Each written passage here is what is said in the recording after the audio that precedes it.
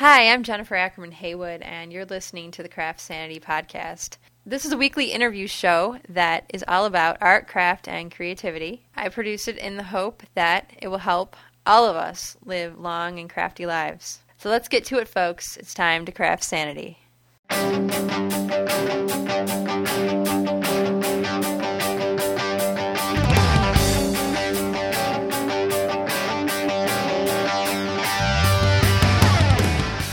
Hi everyone, this is episode 57 of the CraftSanity podcast, and I am so excited to bring you this interview with Carol Duvall. Those of you who don't know, Carol Duvall is the queen of craft. Before Martha Stewart took to the airwaves and radio waves and built her empire, Carol Duvall was entertaining people at home, showing them what they could make, basically what they had around the house in many cases. Legs, eggs, containers, and boxes that food products would come in, all kinds of little things. Carol got her start in TV in October 19th, 1951, here in Grand Rapids. She still lives in Michigan. She lives in Bear Lake. I grew up knowing who Carol Duvall was because my mom was such a fan. So this one's for you, Mom. For all those folks out there who watch HGTV, Carol Duvall's had a show on there for quite a few years. She's not taping shows anymore, however. You can watch the episodes online. I will put a link on the website so you know where to find those. And Carol has a book out called Paper Crafting with Carol Duvall that just came out this summer, and she's going to be making some appearances, doing some book signings. I know she'll be in Grand Rapids in August. She's going to be doing some signings. So settle in for kind of a historical look at how one woman became known, with really no intention to do so, as the Queen of Crafts. And I just have to say, I'm so thrilled to get a chance to talk to you because you are the Queen of Crafts. I mean, you were doing this before Martha Stewart and some of the other folks. I think it's fantastic to see that you've had such a long career, too. And that's also a really good thing, because I know in TV, you know how that goes. In TV, careers can be very short at times, Well, I know, and it was, it was all by happenstance. I didn't start out to have a career. Right. I was home taking care of my kids, for crying out loud. This started in Grand Rapids because I understand that you were actually involved in theater productions, and actually that is what you really loved, as being an actress. Oh, absolutely. Absolutely. Television is a very poor substitute. Yeah. At least when you're playing yourself, which is what I do. Yeah, it's not the same. I was very active in the civic theater. Yeah. Did you study theater, or was this just a hobby? That's what I had studied in college, and I couldn't study television. We didn't have television exactly. when I was in college. It hadn't been invented yet, so... If you could tell the story of how you made the transition from theater to TV, I think people will find that really interesting. Well, of course, most people don't even know. That never even comes up when I'm doing interviews, is about my love of theater. But because that was strictly a hobby, I mean, I wasn't, the only thing I did do one summer in commercial summer stock. But, so I don't ever figure that I was making a transition. Because as I say, that's just something you did at night as far as civic theater is concerned. But the television bit was just all very accidental.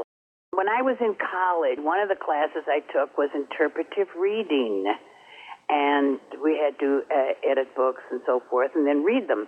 Anyway, the book I picked, and everybody else was doing these heavy-duty things, I picked Winnie the Pooh. So I was very popular at mother-daughter banquets and things because they would call and looking, and through Michigan State University, they had a free speakers bureau. You could get some of these students that would give them experience, and it would give the folks a free entertainment. So anyway, I was doing Winnie the Pooh all over the place. I could practically recite the whole book by heart. And anyway, so now years go by. I'm back home. I've got 2 children, and somebody calls me and says they were from, heaven forbid, the University of Michigan. Because you went to Michigan State, yeah. They were bringing to Grand Rapids, they were bringing these Clare Tree Major plays. Now, I had heard about them when I lived in Milwaukee even. This was a theater group in New York, and they traveled around the country doing theater in the grade schools. So at any rate, they were coming to Grand Rapids, and the group was University of Michigan alumni, and they had heard that I did stuff for children somehow, the Winnie the Pooh thing. Mm-hmm. So they were looking for somebody to entertain the children during the intermissions so they wouldn't go run up and down the aisles. And I had just met this girl by accident at a party, and she was a very talented, quick sketch artist, and we got to talking. Anyway, she called me and said one day and said, guess what? WOOD is going to buy WJEF, and they're going to do live television. Let's go down and audition. The reason she knew that was because her brother-in-law was a weatherman, and they'd called him to come down and do the weather. So it's like you got to know somebody. It's the old bit. Yeah, it's not what you know, it's who you know. That's true. Always, Yep. So anyway, we went down and we auditioned basically based on what we'd been doing in the schools. We put together a little thing, really the same kind of stuff we'd been doing for the kids in the schools. Mm-hmm. And they hired us. And it was no surprise, really, when we found out that when WOD went on the air, they were only going to be live for 1 hour a day. That would be from 5 until 6 o'clock. Well, at that time, what are you going to do? Weather, news, sports, and a children's show. And we happened to show up with a children's show. So they hired us to do that, and they hired us for 3 days a week to do a 15-minute show. And then they had also had a ventriloquist audition, so they hired him for the other 2 days, and they actually hired me for all 5 days to sort of tie it all together. And so that was the beginning. That was it, where we would write and produce and perform our own shows. Did you read Winnie the Pooh for your audition? No, I did not. No, we made up our own stories. Oh, I see. Okay. And then she would illustrate them as the kids watched, Oh, cool. We'd say, okay, what's your name? And Susie Jones, okay. And then she'd draw an S and a J, and then I'd make a story about Susie Jones while she drew the letters and drew things out of the letters. Wow. Well, that must have been fun, but also a little bit of pressure to be live. Oh, it was a little bit of pressure. Yeah. And we did all sorts of things. And every once in a while we'd have what we called a doing day. And that was when we would do something or make something and teach the kids how to make something. And that would be actually the very beginning of what we now call crafts. And so you just called it doing day, but you were making crafts essentially. Yeah, I couldn't tell you a single one that I did. And it was, very easy stuff because it was like, for the 8, 10, 12-year-old kids. Now, how did you get from that point, having doing day, to actually becoming the crafting extraordinaire that you are today? What happened next? Well, what happened next was that they had me, that is management there at the station. Funny, that tomorrow I'm having lunch with the man who hired me? Really? Yes, he lives up in Traverse City. And what is his name? His name is Frank Sisson. He was the program director. That's awesome. So you're still in contact? Yep. He and his wife became my very, very closest friends. Oh, how all excellent. Through the years. That's wonderful. So anyway, the next thing they had me do was what we called it then anyway, a woman show. I did cooking show. I didn't do the cooking show. They got a lady from the Consumers Power Company who did the cooking, and I would sit there and say, what did you say that was? It was 3 tablespoons of flour that I put in, and then I'd write it down, And I did all the commercials. Uh-huh. And then that was got to be on 5 days a week. And then because we were the furniture market there at the time, then I got a show doing, twice a week I was doing shows about furniture. And so let me see, my 5 shows for the kids, 5 shows for Chick Chat was what they named that. What a terrible name. The announcers hated it, needless to say. So that's 10 shows. Oh, yeah, then they gave me a radio show. I was on a radio show. I forget what they called it first. I went by a different name, Heckman. Hetty Heckman. That was your name on the radio? That was for the cookies, Heckman Cookies. That was a big company there in Grand Rapids. And Hetty Heckman was the company, like Betty Crocker. Oh, yes, yes. So anyway, and then that later changed, thank heavens. So I was doing with the 5 radio shows and the 5 kid shows and the 5 cooking shows and the 2 furniture shows. So you're up to 17 shows? I was doing 17 live shows a week. And no one would do that now. And we had 1 studio. Wow. So at least you didn't have to travel far. No, You just go from one corner of the room to the other. 10 feet, exactly. In fact, we didn't even have any, they'd come and plug the stove in. We had just plain drapes in the background. They'd plug the stove in and put it in the refrigerator. And as the woman who did the cooking said, the only running water we had was that we ran after. Because we'd have to go to the ladies' room to get any water. And so anyway, that was the beginning. And I got to tell you, it was fun. Well, it sounds like you had fun. It was. Nobody knew what television was all about. Nobody there at the station had ever done television, including the cameramen and the engineers. Nobody had ever done a live television show. The audience didn't know what it was all about either. That was when you still went down to the corner hardware and put your nose up against the window and looked at the set in the window while, No, it was really, really, really fun. It must be great, too, looking back to know that you were part of the very beginnings. Oh, yes. I'll tell you, at my party that article was about, because my kids gave me a wonderful party, and we had, even though the party and everything that happened was kind of a surprise, they had asked me for, who I wanted to come. And you would be surprised, the list of people that we had that were at the station at that time, in that October day when we first went on the air. And that was, let's see here, October 19th, 1951? Yes. Yeah, wow. Yeah, and I'm still in touch with some of those folks. As I say, Frank Sisson for one, and the fellow who was our head of our PR department and his wife, and yeah, so it's a very, very important part of my entire life. And the girls the reason I mentioned that whole thing was I also, of course, then had several of my friends from the Carol Duvall show, and they were all just in awe of these people who had been in television at the beginning. Yeah. It Yeah. was, they did the very first live show ever done in Western Michigan. Right, so this was a big event. Yeah. You were at Wood TV for how long then, before you moved on to Detroit? 12 years, I believe. Okay. And so then Detroit did, you followed, it sounds like Sisson went to Detroit. Yeah, I had no intention. When I started, I was keeping house for my husband, my recently widowed father, my teenage brother, my invalid uncle, and 2 little kids. Oh, wow.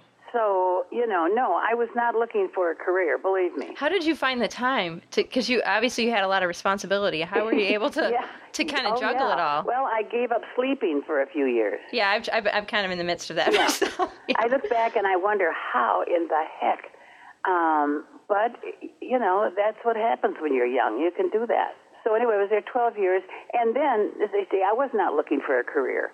But Frank went to Detroit and was made, he was in radio at first, then he went to television there at the Detroit news station and was made program director. So immediately, Clark from the PR department and Al Ackerman, the sportscaster, and Carol Duvall, and they used to call Grand Rapids the Farm Club. You guys, they'd recruit. Yes.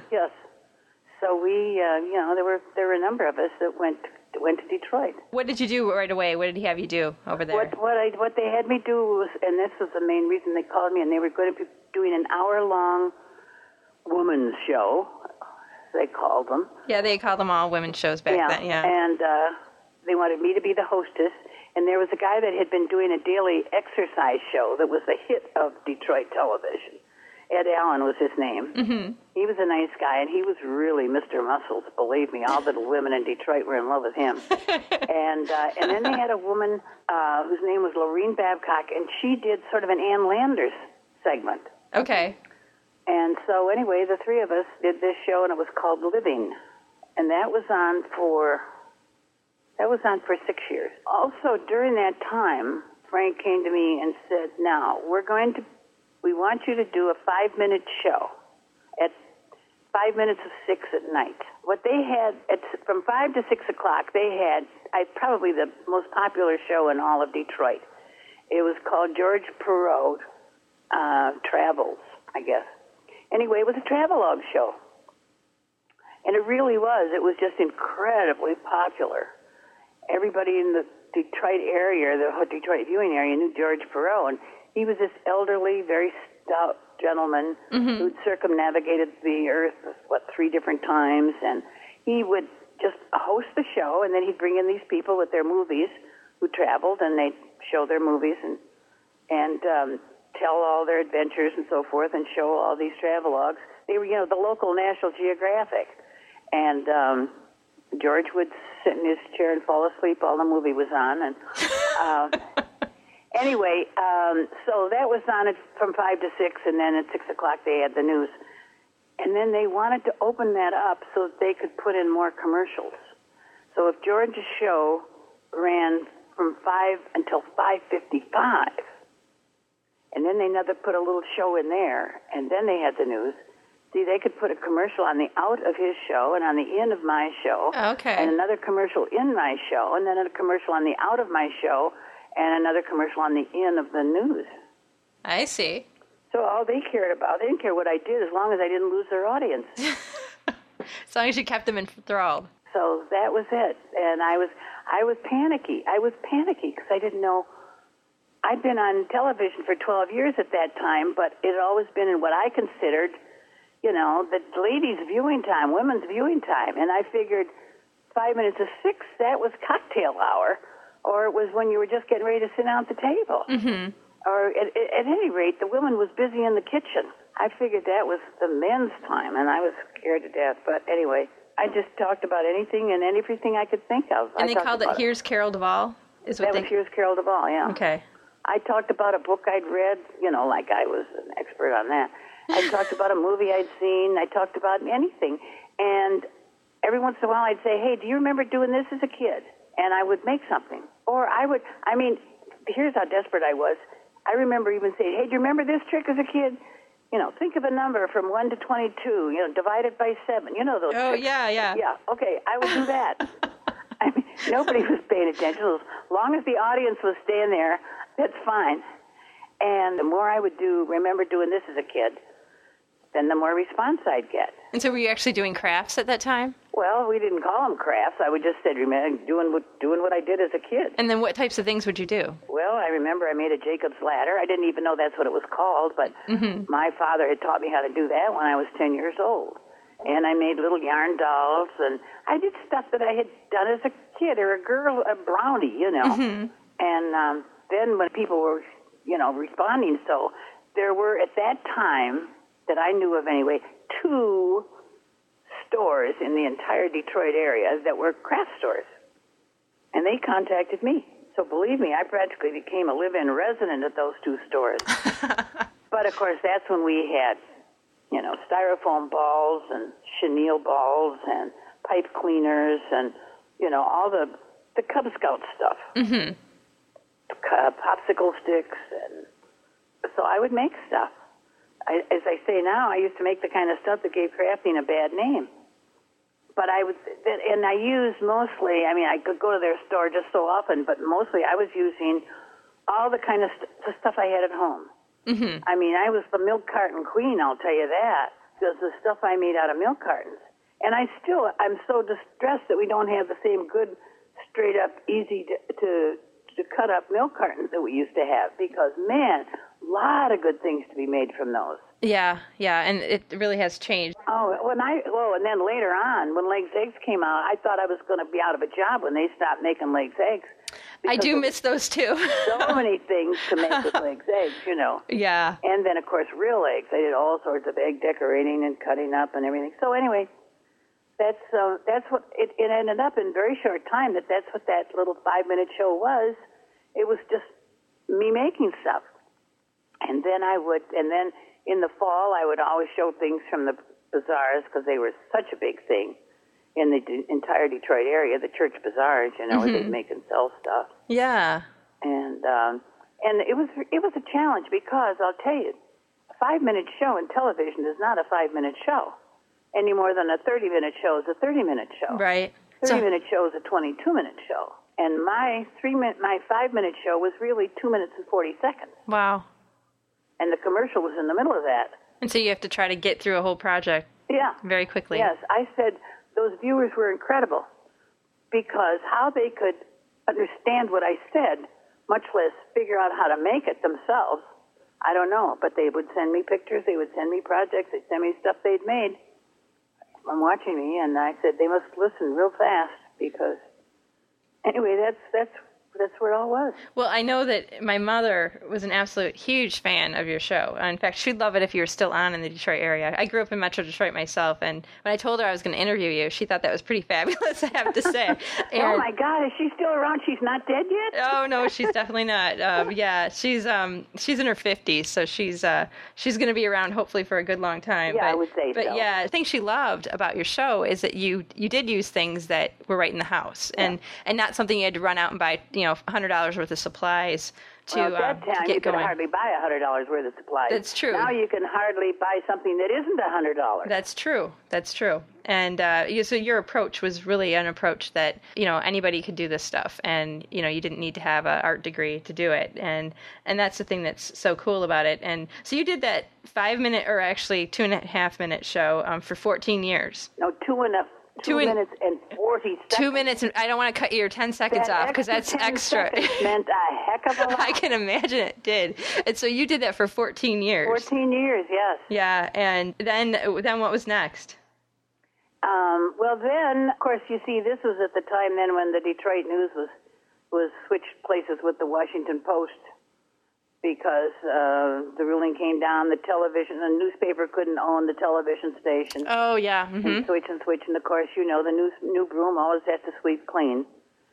And so even though the first day that the Washington Post came in, they had a meeting in the auditorium, ensuring everybody that their jobs were safe.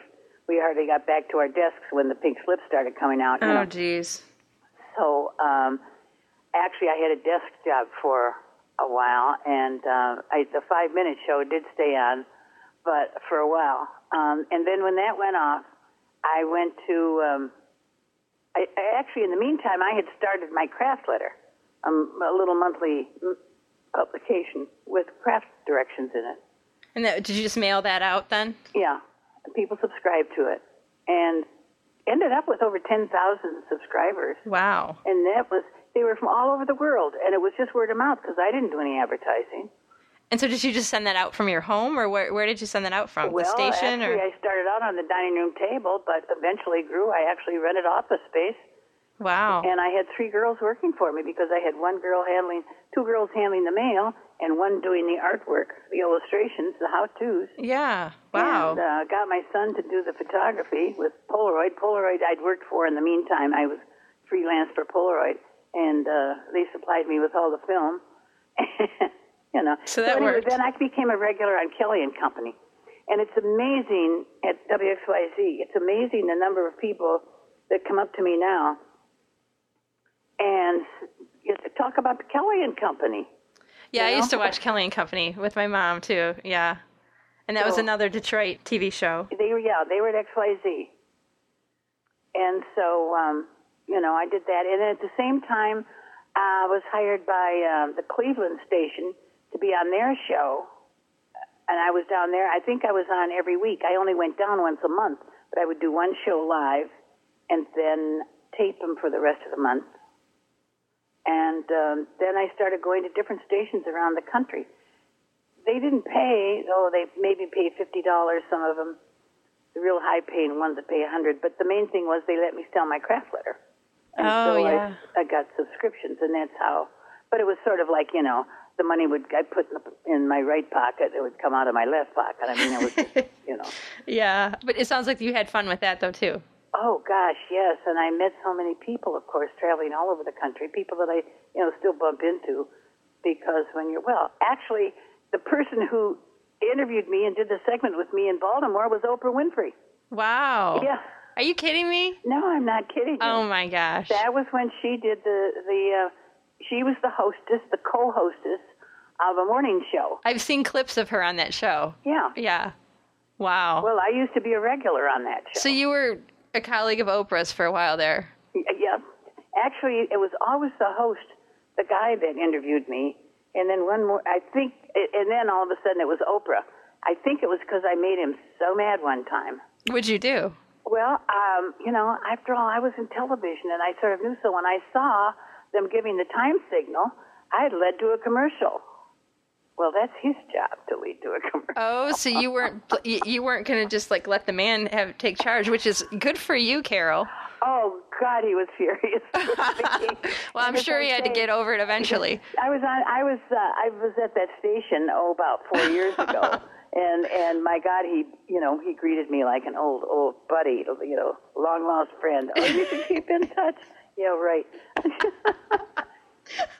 Isn't that funny? Because the thing is, he's probably never achieved your level of success, and trying to pull a power trip on you. Yeah. Yeah. Oh, for Pete's I didn't sakes. even think twice about it. I just obviously.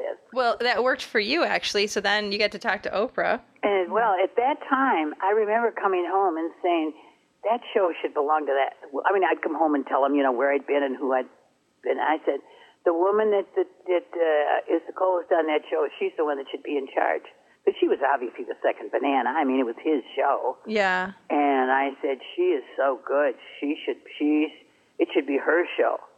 Well, it looks like you predicted a winner there because I wasn't the only one in the family, because then when she finally left and went to Chicago, and I have family in Chicago, and when I went down to visit my cousins, and my cousin Mary said to me, "Oh, Carol, we have got a woman now that just came down, and she started a new show. She's only been on the air a couple of weeks in Chicago." She said, "She is so good, you would love her." And that's who it was. It was Oprah. Wow. That's really cool. Yeah, it's because her story is so interesting as well. And and how cool for you to get to see these people that, through your career, you've been able to just rub elbows with some pretty phenomenal individuals. And well, actually, when I was in Detroit, I really, I just really talked to a lot of fantastic people because, number one, theater was my great love, and Detroit was a tryout town. Mm-hmm. So, we just, we had Sammy Davis, and we had Joni Rivers, and we had Phyllis Diller, and, well, they were in the nightclubs. Mm-hmm. But all those Steve Allen and the big names that came to the Fisher Theater. And we always had the stars from whatever show was playing. And you get to interview them. Uh-huh. That's pretty cool.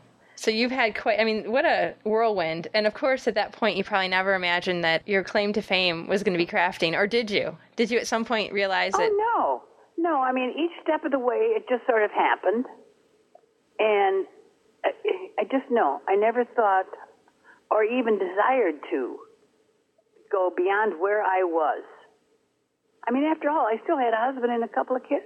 Yeah. No, I really didn't. I was enjoying it and considering myself very lucky, and it was fun, but that was it. And then, of course, in the middle of everything, my marriage did break up, but that was going to happen whether I was working or not. And even that was as smooth something like that can be. We remained friends. And well, that's nice, especially for the kids. Too, yeah, they definitely. Had to feel comfortable being with either their mother or their dad. I mean, they lived with me, of course, but, so anyhow, there I was, and let me see, then, of course, bit by bit, those local shows went off the air. They used to have them in every city. Right. And when I used to do some freelance work every now and then for Polaroid, when they'd come out with a new product, and they'd send me around the country, and I'd spend 2 weeks just being on one show after another, but a lot of that all dried up. Because the local shows went. I don't imagine, you don't have one in Grand Rapids, right? I think they have one show that's like a local, it's very short though, and it's not at the same caliber of what you're talking about, where every city would have several local shows, because it's not, everything's network now, Yeah. We're all watching Oprah. Yeah, exactly. Yeah, which I love. I mean, I love watching Oprah, but it obviously, if you have that hour dedicated to a national show, you're not going to have your own local show. Right. Yeah. So at that point, you had your... Well, actually, what I was doing then what I was living on then was the craft letter. Okay. And did that bring in enough income to support you? Well, no, it sort of did, but it was mainly also, as I say, I would work a few weeks here and there for Polaroid. Okay. And things like that, but mainly it was the craft letter, yeah. Yeah. And that one was, oh my gosh, I was selling those so cheaply, it's just unbelievable. How much were you selling it for? Well, they started out at $25. Oh, wow. And then I'm trying to think, a year's subscription was $5. Wow. 12. So you got 12 and issues even though for $5. everything, of course, was cheaper then, that was ridiculously cheap. And anyway, then the urge came to move up north. I mean, I'd been vacationing here. I had property up here. I had a cottage up here. And I said, you know what? The way things are in my life now, I can go up there. I'd always wanted to come up here. So when was it that you moved up there? I'm trying to think. I think it was 69, or was it 7? No, it must have been 79. Because were your kids grown by then? Oh, yeah. Yeah. Both of them. One of them was in the Air Force, and one of them was married. And by the time I moved up here, he actually beat me to it, he and his wife. Oh, they were already up there. Yeah. So actually, there was a while there when I was alone because Michael got married, and he and his wife lived in Royal Oak for a while before I managed to get my house completely built. They moved up, so they're just around the corner from me. Oh, that's really nice. Oh, it's fantastic. Yeah, it's fantastic. So it worked out very well, and so especially since he married a girl that I absolutely adore. That's another bonus. Yeah, and her mother went to work for me, and she and I became the closest friends. She's my best friend. Wow, how wonderful. Yeah, it was absolutely perfect. It really was. That's great. So I said, if I'm going to be traveling all over the country, it doesn't make where I live, as long as I'm within driving distance of an airport. Sure. So I did. I moved up here, and I hadn't been up here very long when I get a call from ABC, and the guy that called me to tell me that ABC was going to start this new show, this new morning show, and they were going to call it The Home Show, and they needed a craft person, and they wanted to know if I'd come out and do the pilot. Wow. Now, the guy that called me, I said to him, Danny, my father always said to me, be nice to the office boy. You never know when he's going to be the boss. Because the kid that called me was second in command to the head of production of the new show ABC was putting on. And he had been the intern at the station in Cleveland. Oh, yeah. And then he became the producer of Kelly and Company in Detroit. Okay. And that time, of course, I was doing those shows. Uh-huh. So you knew this guy. And then over the years, he and I kept in touch. And he was one that was at my party. Wow, that's great. And I think that's great advice, too, because I think sometimes people can be a little bit snippy and rude to the people that they perceive, like the people emptying the waste baskets and people fetching coffee. Exactly. And it's exactly. I think that's always a very bad idea. That wasn't, of course, why I was nice to him. I was nice to him just because... Well, it's the right thing to do. You're supposed to be nice to everybody. Yeah, it's the right thing to do. That was what came to my mind, my father telling me that. Yeah. So that was when the home show came about. And of course, that was on ABC. Mm-hmm. And then that was just a fantastic period of my life. Because that show was just such fun. Talk about meeting stars. We had big stars on the show all the time. But also the people that I worked with were just so fabulous. And last week or 2 weeks ago when I was in New York, I had dinner with one of my friends from there, and others I'm just in touch with all the time. It was an incredible show, and I'm sorry, you probably never heard of it. I've actually heard of it, but I don't recall seeing it. But, well, it was on for 6 years, which is not a bad period of time. And when they took that show off the air, and the network took it off, the viewers all but stormed the gates. And actually, the show was canceled, and the viewers raised such a stink that they renewed it. Now, that's unusual. That doesn't happen. It's very unusual. But by that time, unfortunately, a lot of the local stations had already signed contracts for their next year. So even though the show went back into production, those folks had already signed with other shows to fill that time slot. So there was no way we could ever really get the ratings back up again where they had been. So then after another couple of years, it did go off. But then they put on show after show after show and never came up to our ratings until The View. It's the first show that came up to our ratings. And, of course, now I'm sure they've surpassed it because that's the time slot we were in. Well, you guys probably didn't scream and fight with each other enough. Did you ever try to attack anyone with scissors or anything?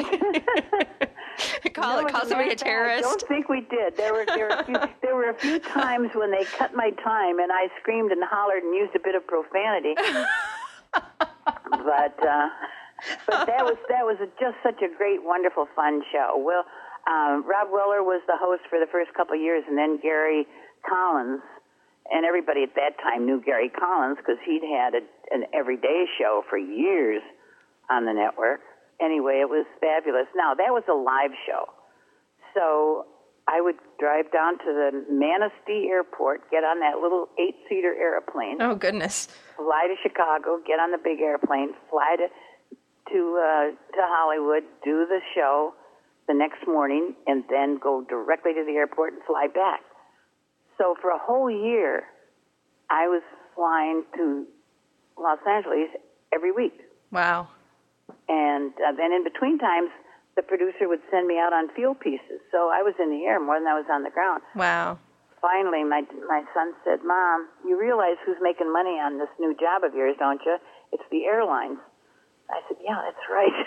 Right. So anyway, we made a deal, and they got me an apartment and a car and everything, and I actually moved out there. But part of my deal was that I could come home once a month. And it was a good thing because, boy, when that 4 weeks could come to an end, I was just chomping at the bit to get home. Yeah. If you're up on the big lake, that's relaxing. Yeah. No, I just absolutely loved it here. So that was the way my life was for 6 years, and it was just fabulous. It was such a great, fun show, and we traveled. I mean, like, at first Woody took the show, Woody being the producer. All of us went and spent a week in Kanab, Utah. And we spent a week in Hartford, Connecticut. We spent a week in Minneapolis. We go on the road, the whole show. Wow. And, oh, my Lord, it was fun.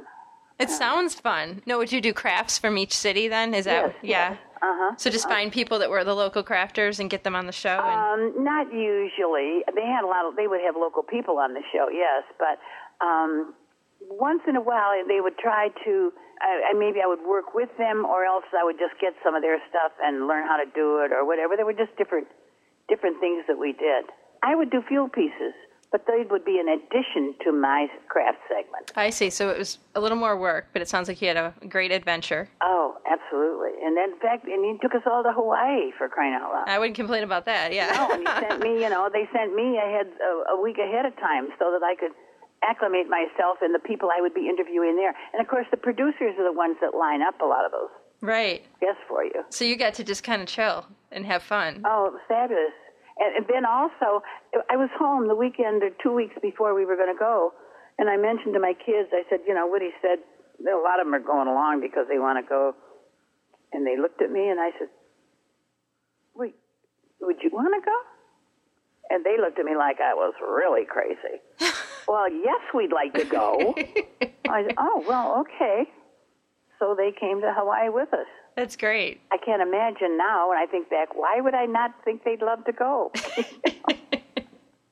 And so that the home show, it was canceled in 94. That was canceled in April of 94, and by June of 94, I was in the middle of taping the Carol Duvall show.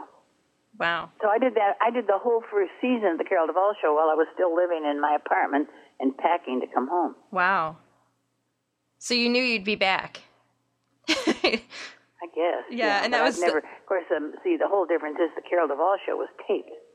Okay. So I never had to move out there. I mean, I would go out there for 6 weeks at a time. Okay, and tape all the shows. Tape, 65 shows. Wow, that's a lot. Wow, that's really a lot. Yeah.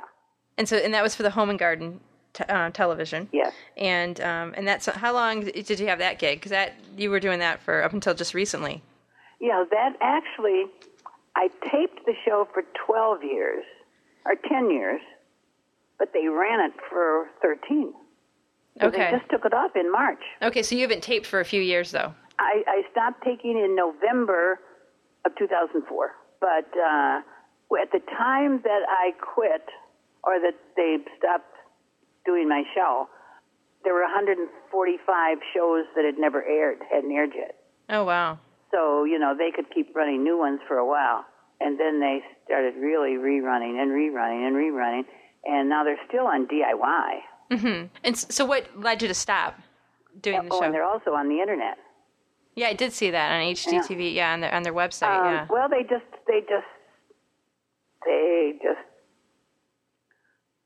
said that was the end. Yeah. So it wasn't your choice then. No, it was not my choice. Yeah. Well, that's too bad. That really is too bad. It was, and yet at the same time, I felt the show. We needed new things. We needed some new ideas. And we had new ideas. We had some terrific ideas, I thought, but they were going to cost money. Yeah. And that wasn't going to happen. So even though I really wasn't ready to quit the show, I was ready to quit the show if they weren't going to put some more time and money into it. I see. I mean, we needed a new set. We needed a new theme. We needed a new opening. Not that those are going to change the content of the show, but you need that to give it a fresh look, yeah, a fresh sound. And then we had some fresh ideas that we needed to incorporate. Mm-hmm. We were going to incorporate the viewers some more in the show. But all that stuff costs money. And right. I was so spoiled because while we worked for the internet, when we worked for the network, ABC, oh man, we spent money like drunken sailors.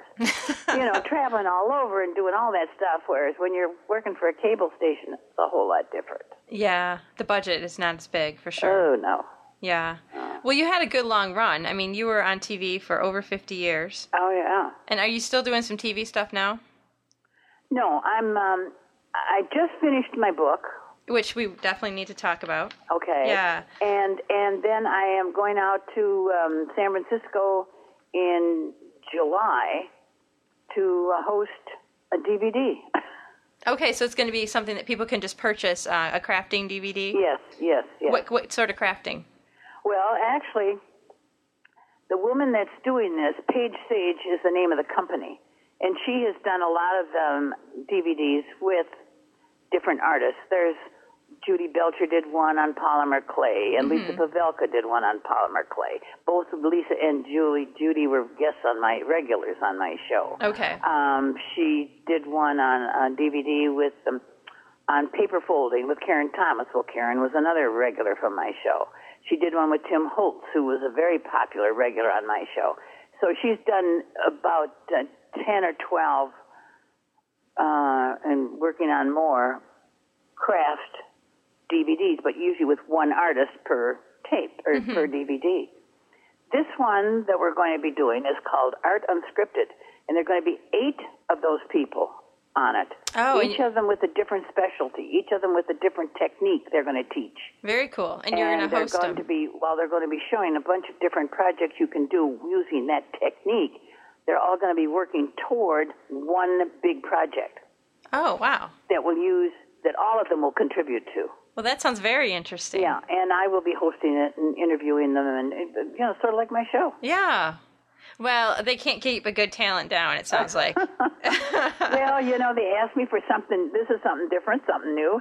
But the big thing is I'm going to be seeing a lot of my friends again. Yeah. Well, that'll be fun. I even mentioned them, and they're hiring the same little gal that did all my hair and makeup for all of my shows. Well, that's nice. Going back to the home show, and then the Mike show, and then the shows that I've done at different places. They're calling her in, and so, yeah, it's always kind of fun to catch up. So do you consider yourself retired now or semi-retired? You know what? People ask me that, and I just sort of hem and haw and say, well, not really. Because it sounds like when the phone rings and it's a cool opportunity, you're not going to say no. Yeah, that's sort of it. I'm kind of getting that vibe from you. But I really have so many things here at home that I not only need to do, but there are things that I really want to do. Like what? I really want to do. Like what? Well, this sounds like hokey, but I really want to get my photographs in order.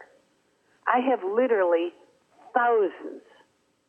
I have, as a matter of fact, and just came across them recently, over 3,000 slides. Wow. There was a period in my life when I was taking slides. And, what the heck are all these pictures going to be worth when everybody's dead that's in them?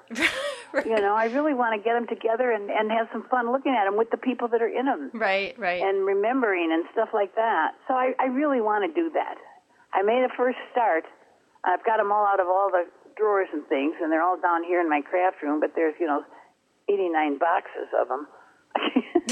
So So stuff like that. There are really things I want to do. I want to do some more writing. What kind of writing?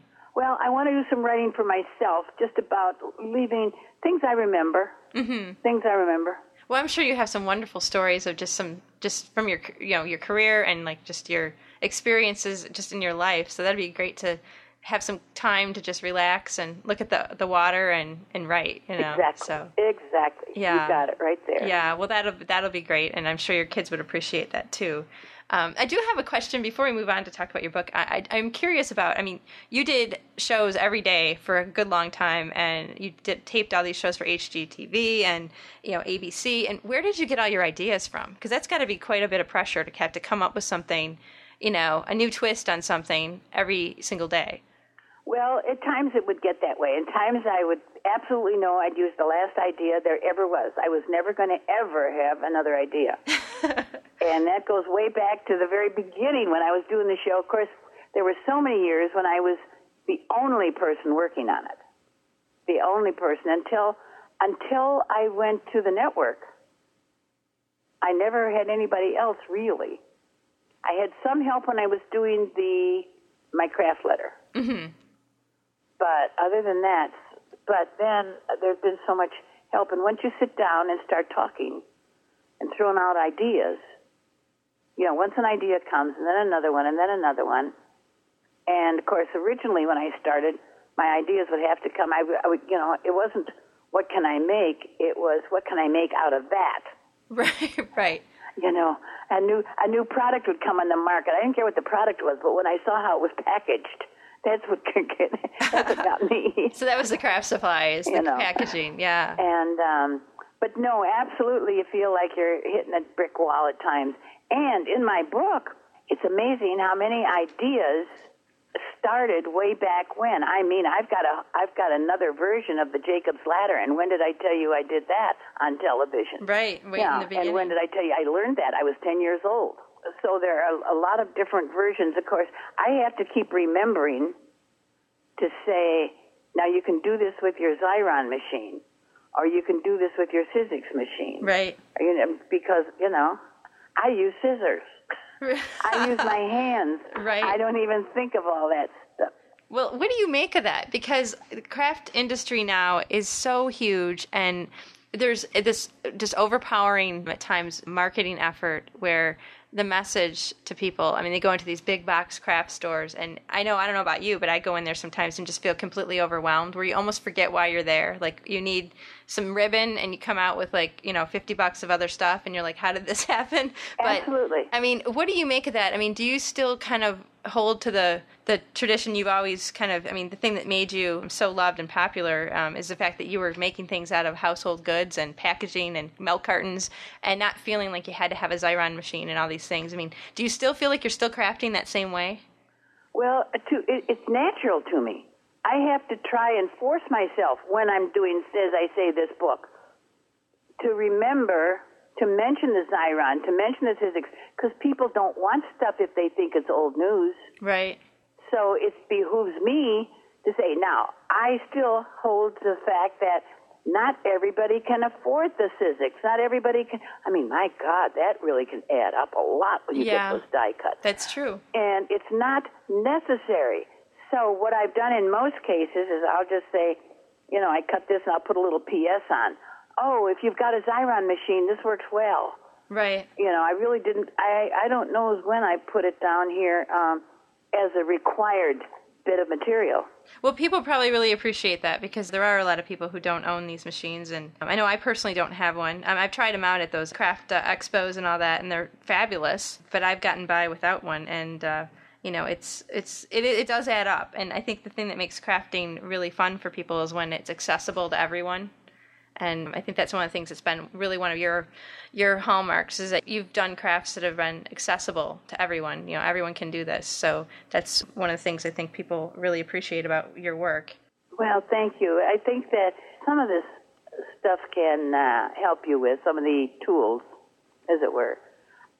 It can help give you that little more professional look. Mm-hmm, for sure. But on the other hand, I spent one show just teaching people how to cut with scissors because I discovered people don't know how. And that, oh gosh, when you get stuff and it's not cut well with scissors, that says amateur, that says careless, that says all sorts of things right there. Mm-hmm. If you cut well, and if you don't want to take the time to learn to cut well, then fine, the scissors is ideal for you. Plus, you can do more complicated designs and things like that. There's no question. But they're not necessary. The thing that has helped a lot of people with some of those machines is that they can make things look not like they're made by loving hands at home. Right. It does way, have a very finished. But on the other hand, I used to just, have it all but printed on the walls. Neatness counts. Mm-hmm. If you'll just take the time to not let the glue show and to, fold neatly and use your folding bone or your fingernails or a dinner knife or whatever, and score before folding and all those things, mm-hmm. those are the things that make it look good. Well, what do you make of this whole craft frenzy that seems to be going on? And it's been going on for a while now, where people... The craft what? It's kind of like a frenzy, where a lot of people are really suddenly crafting. I know I've been into crafts since I was a child and learned from my great-grandmother and my mother and some of my great-aunts. It's just been part of my kind of family heritage. But there's some folks who've come to like the knitting and crocheting and all these other art and craft forms very recently. What do you make of this? Was it this popular when you first got started? Oh, no. No. And I think a lot had to do with it was these new materials, because people could make really decent-looking things that didn't look like loving hands at home with some of the materials, not just the tools, but some of the materials. Mm-hmm. I mean, in my book, I talk about the fact that, I started with paper. Well, that's because that's what we had. But we also, had tissue paper and construction paper and typing paper. And now, look at the papers they've got. Oh, yeah. I mean, it's really fabulous. So I think, and that's just one product I'm talking about. So I think that a lot of it has to do with what is available to the crafters to work with, so they can make nicer things. I think that our show played a very big part in it, because we had people on that were good at what they did, and they made wonderful things, and they were good teachers. My producers were so good, and they taught those guests how to demonstrate and how to really make it clear to the viewer. Mm-hmm.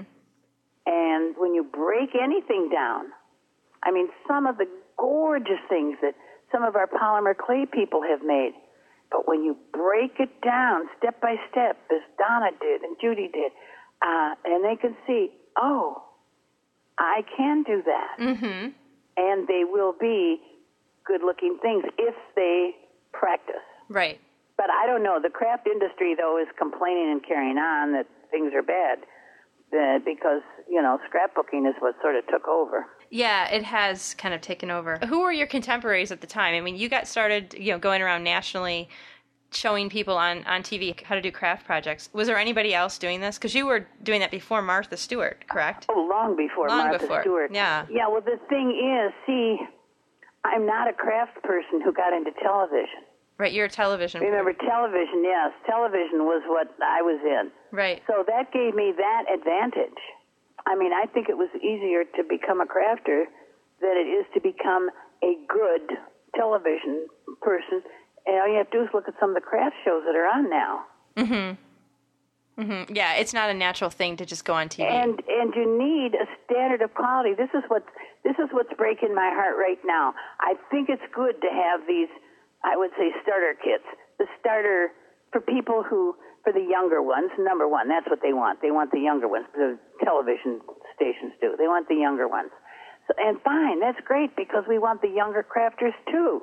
Mm-hmm. But they've got to set a standard of quality for them. And that I'm not seeing so far. With some of these new shows? Where they're really teaching a technique and a kind of thing. I mean, my audience surpassed me by far.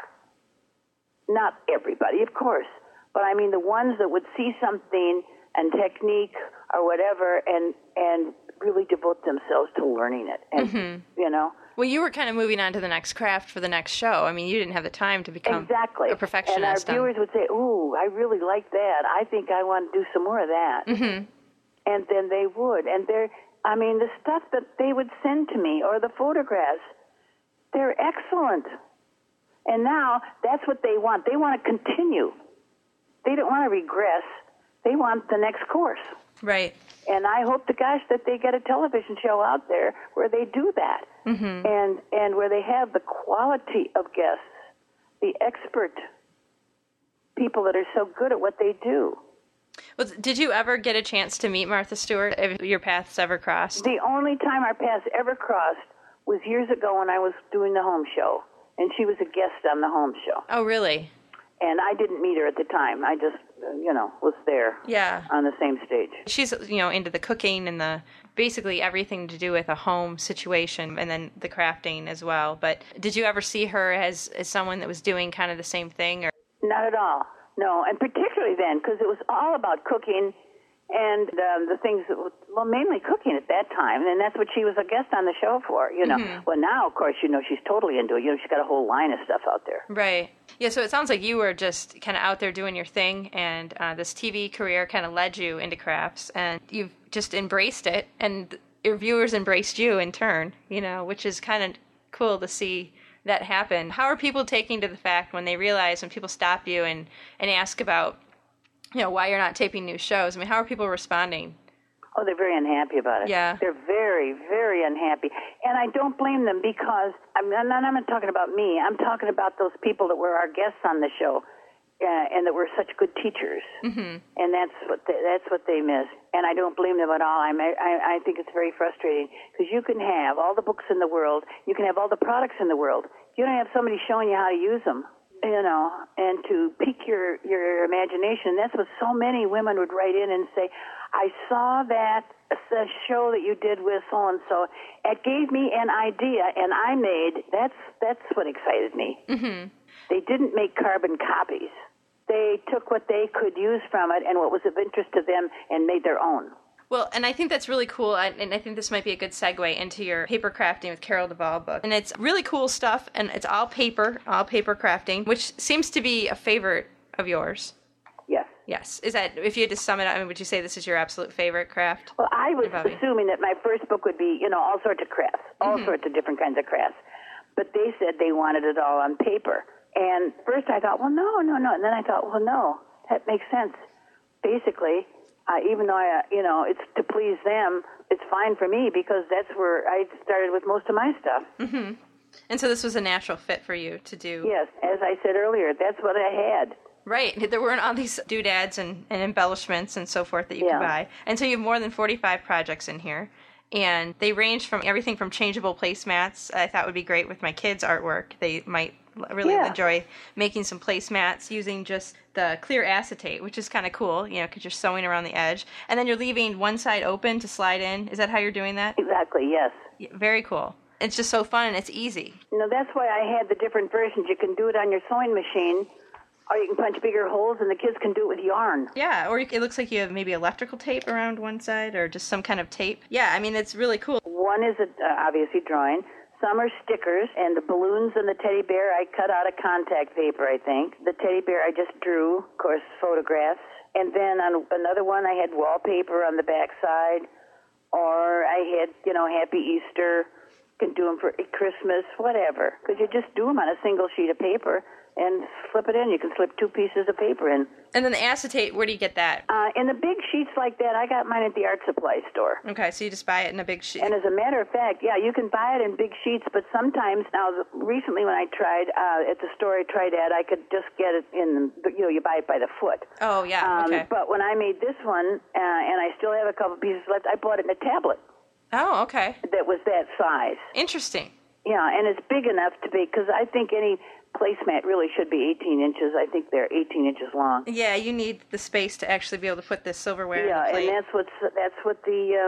that's what the size of the tablet was. Well, and this is a cool project because you can use it. Adults can decorate their table with this, or it's great for kids too, which is really cool. And I love the coffee filter flowers. Those were really funny. Cute. Yeah, those are really cute. And I like the art in miniature on page 144, where you're taking pictures of art. Yes. Now, see, I did that. I had to adapt that because I did that with my regular 35 millimeter. The first time I did that with some of my kids' stuff, that was long before we had digital cameras. And so the idea, what is your intention behind this? If you want to explain that for the folks at home so they know what we're talking about here. You're taking a piece of child's artwork. Well, because the kids want their artwork up on the refrigerator. Right. Well, after the first 4 weeks of school, you got your refrigerator covered. Right. And if you've got 3 kids, this way you can get everybody's artwork up there and you still have some of your refrigerator left. Right. You're printing it out on adhesive back magnetic sheeting. So you don't have to print it out on anything. Yeah, and then you just stick the magnets on the back. There's adhesive back magnet sheets. Mm-hmm. So you can just slap it up there on the fridge and everybody's happy. Yeah. Yeah. And you can make those pictures any size. I mean, you can make them the full 4x6, of your that most cameras, and whether you get the pictures at the store, whether you do them yourself, 4x6 is a good size, and there's no reason they can't do them that big, too. Mm-hmm. Well, another thing you could do with these, if you don't want to put them on a refrigerator, if you print them out 4x6, you could get one of those, just a photo album, Absolutely. and put those in there. See, you've added your own idea to this. Well, already. I think, and that's the beauty of these craft books, is that everybody opens a cover is going to bring something to it, and that's what I love about art and craft. It's like a book of inspiration, which I just absolutely love the whole concept. And there were several projects in here that I thought were great. And actually, probably what made me think of the photo book is on page 155, you have the ABC book, which is really cool. It looks like a viewer from Florida had sent in an idea to make one of those, like the A is for apple, B is for ball. Oh, wasn't that a terrific idea? And my daughter's 3. Abby's 3, and I think she would love when her sister's taking a nap. Her little sister Amelia is 18 months, and when she's taking a nap, I think Abby and I like to do little projects, and this would be a great project because we could go through the old magazines and look for some pictures to cut out and put in a little photo album, and you can always add more. Absolutely, and the thing is, you'll have a much better time. It was very hard for me to find an interesting page to use that I could use because I have to be so careful of copyright. Oh, yeah. If I use any picture that is recognizable, I've got to find out where that came from. I mean, from a card it's really, really it had tough. to be, and for home purposes if you're not. So, these weren't necessarily my favorite pages, but they were the ones that I thought we could get away with. Well, the idea still comes across, and I thought the one that I never, ever even thought of, not to say I thought of the other 44 ideas myself, which I did not, but the one that I really was like, wow, I never even thought of that. The crafting with envelope linings, which I thought was really quite an interesting idea. Oh, my gosh, I do, too. Martha Sanders those pictures that we have there are actual pictures that the viewer had sent in. I mean, the pages. Yeah, those are just, because she basically took when you get bills and they have this more security, like for security, they put these interesting patterns there. I've never looked twice at them before. No, I just noticed, okay, they're blue and they're there for security, so no one can steal your social security number off of something. But she just looks like she just used felt tip pens with different widths. Oh my gosh, Cheryl and I just went bananas over that. We made pages and pages of this stuff. We had the best time with it. And then I was so excited and to put it in the book. And you know that last month on one of the rubber stamping magazines, they had a whole double-page spread of cards made with envelope lining. Oh, wow. Well, I said, you know what? As Cheryl said, they saw your show. That's where they got the idea. That's interesting. And it's one of those things where, a good idea doesn't stay in your possession for long, because it does seem to travel. And I like just the organization idea that you had a good idea to put your stamps, organize them. You have all the flower ones in one Ziploc bag. But to do them like that in that Ziploc bag and just stand them up, it's so my gosh, logical. What a good idea. Because usually what happens is people have them in a big bin and they're thrown all around and it's just a big mess. So if you're trying to make... and I had them, now I kept them in, I have these big, they're good size anyway, the kind of trays that you buy in the summertime so they're like you're going to be eating outdoors. Oh, yeah. Mm-hmm. Those nice trays. But the thing of it is, and I stamped them all in just as way as I did here, that is, arrange them all, but then stamp the image on the cardboard. Yeah, that's so that great. Then you know where they go back. Right, so you don't have to sit there and put them together. But the thing of it is, I'd stack those trays. Well, then you still have to know, you have to unstack them every time. Right. Whereas these, they're so handy, you just pull them out. Right, and they have written like flowers and baby and different, whatever the subject matter inside is. So it's a great idea. I think anything crafters can do to organize, because I'm organizationally very challenged. Oh, well, I love doing that. And And this idea was just such a good one. A viewer had sent in, and as I say, she sent it in because she was moving frequently. Her husband, I didn't say this, but her husband was in the Army. So they moved frequently, so it was packing and unpacking all these stamps and then finding where to put them in the new house. She came up with this idea, and I said, I don't move, but I still keep my stamps that way now. Mm-hmm. I mean, I've got some units on my wall that I keep them in, but these are great. This is a great idea. Yeah, I thought it was fantastic. And I also love the desktop calendar idea on the next page. Oh, that was cute. Yeah, and this is just making a personalized calendar that stands up and using rubber stamps, but you could also collage or do whatever. And where are you getting, let's see, the calendar style? Are you printing those? I wasn't paying attention. The calendars. No, they're rubber stamps. They're the computer, you get the actual calendar. There's computer programs that will give you those. Yes, and I didn't say where because there are just so many different places. So you just find, there's plenty available online, and too. And you go to the search engine, and I kept saying, well, Cheryl, tell me, where did you find these? Where did you find these? She's, well, just look. Yeah. So I did, and I got a half a dozen different ones that could have been usable, Yeah, well, these look great, and it's basically just use your stamps or, collage, or you can even do it with photographs. But what a great thing to give somebody in January or a Christmas present is a personalized desk calendar. Yeah. And it's just, it's something that is very thoughtful. And it's one of a kind. You could make multiples the same, but you can make a very nice personal gift for somebody. And so in this book, there are plenty of ideas to kind of get people started. If they don't want to recreate the exact project and just want to kind of get going, there's plenty of things to keep them busy and occupied. So I'm enjoying the book for sure. And I'm curious, are you planning to do more of these books? Probably.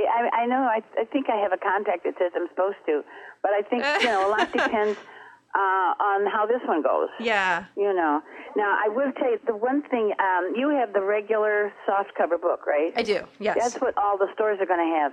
But I have a copy of one thing I insisted on, and they printed up some, but I don't know where they're going to be unless you order them special, with the hardcover and a spiral binding on the inside. Oh, yeah, that would be ideal. It is ideal. It is it made me a little disappointed. They say, well, Michaels wouldn't want to carry them because they know that $19.95 is the cutoff price. And I said, my viewers will pay $24.95 to get the other kind. And the thing that's upsetting me is that I don't know how anybody's going to know that those are available. Now, where do you think they can get the spiral bound? The only answer I've been able to get from the publisher is to ask the bookstore. For the spiral bound. And they can order them. Can people order them directly online, too? They can order them from HGTV. When I'm making projects, I really prefer the spiral binding because it's just so much easier. $5 extra.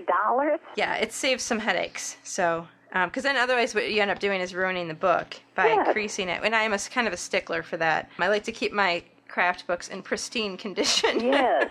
They're like my friends. I don't want to manhandle them. Plus the fact that it's so much more convenient when you're making the project. Right, exactly. Because you can open the book and it lays flat and you don't have to worry about it closing on you. They're wonderful. Spiral binding is very good.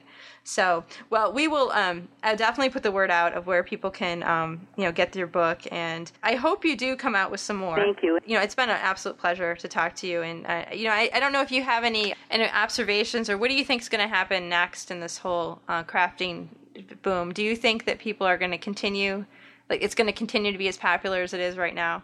Oh, I think so. I think like a lot of things, this fluctuates. Mm-hmm. And, but I think it's just something that's sort of an innate thing. That people like to make things, and they like to feel a sense of accomplishment.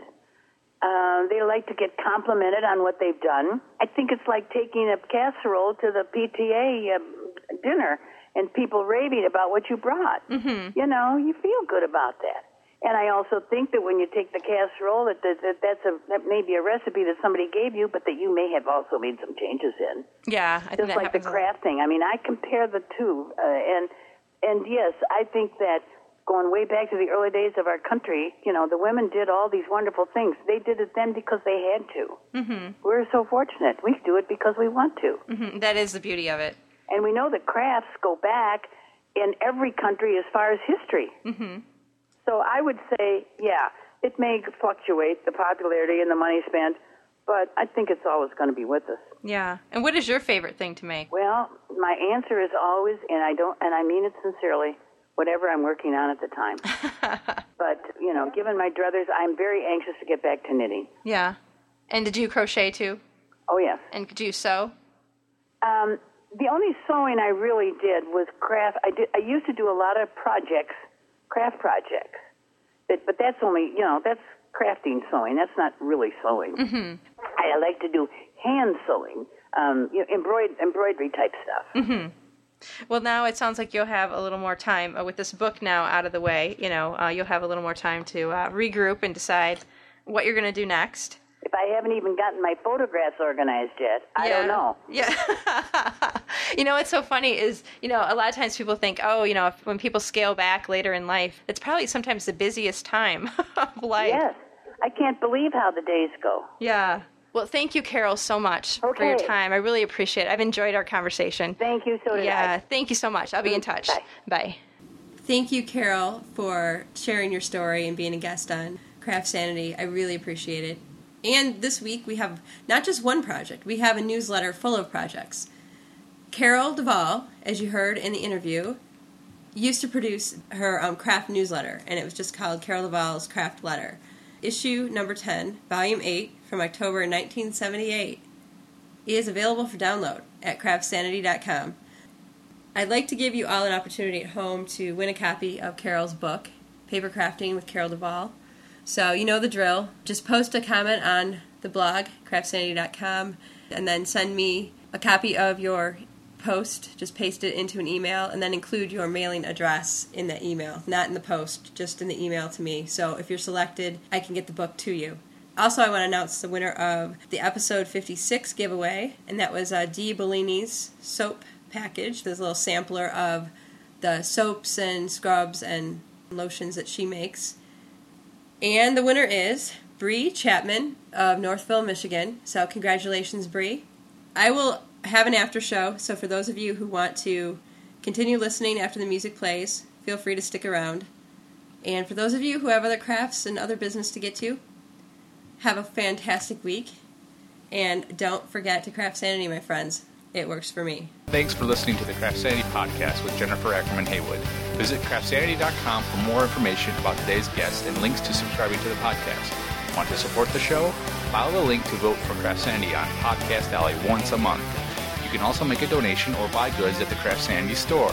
Have a suggestion for a future guest or have other feedback? Email Jennifer at CraftSanity.com. Thanks again for listening to CraftSanity.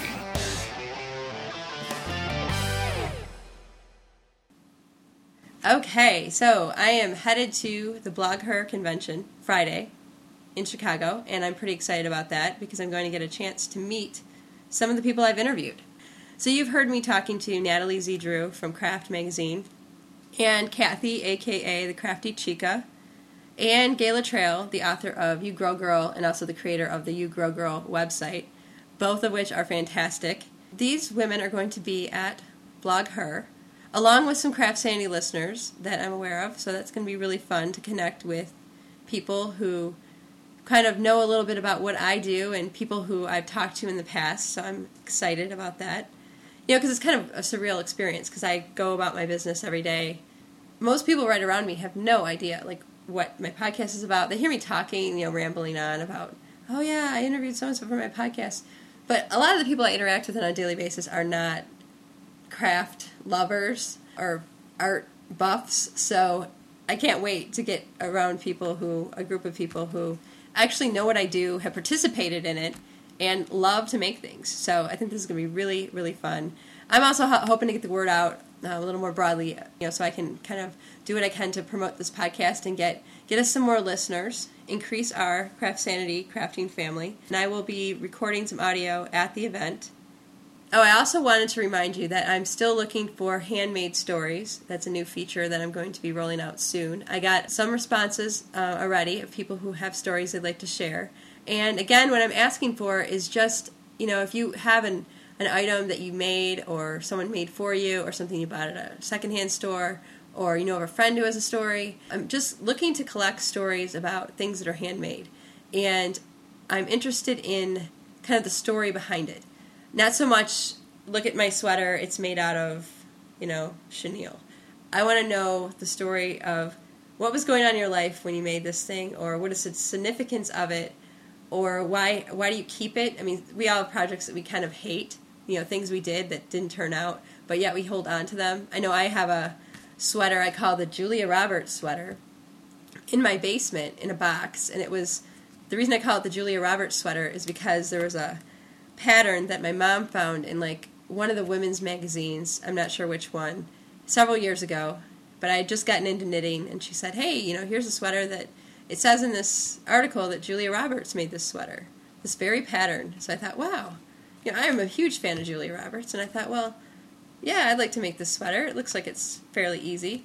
Well, the thing was fraught with error from the beginning, because I, instead of following the pattern, which is the first fatal error that I usually make, I, first of all, didn't have the experience or the know-how at the time to deviate from the pattern. I barely have that kind of experience now.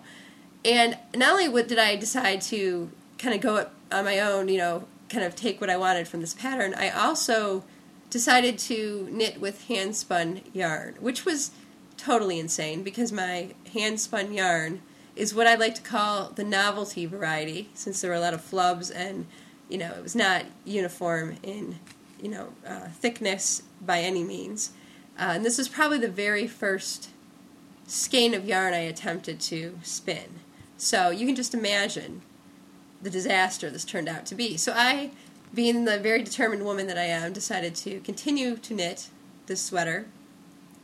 Come hell or high water, I was going to get this sweater done, finish the front and back, the sleeves, and start sewing it together. And I thought, I should probably try this on, because it was looking kind of small. And at the time, I was a little heavier than I am now. I mean, who knows, maybe I can make it fit now. It would take some serious alterations, though, because it just looks screwy the way it's constructed. But anyway, I put it over my head. It was very tight.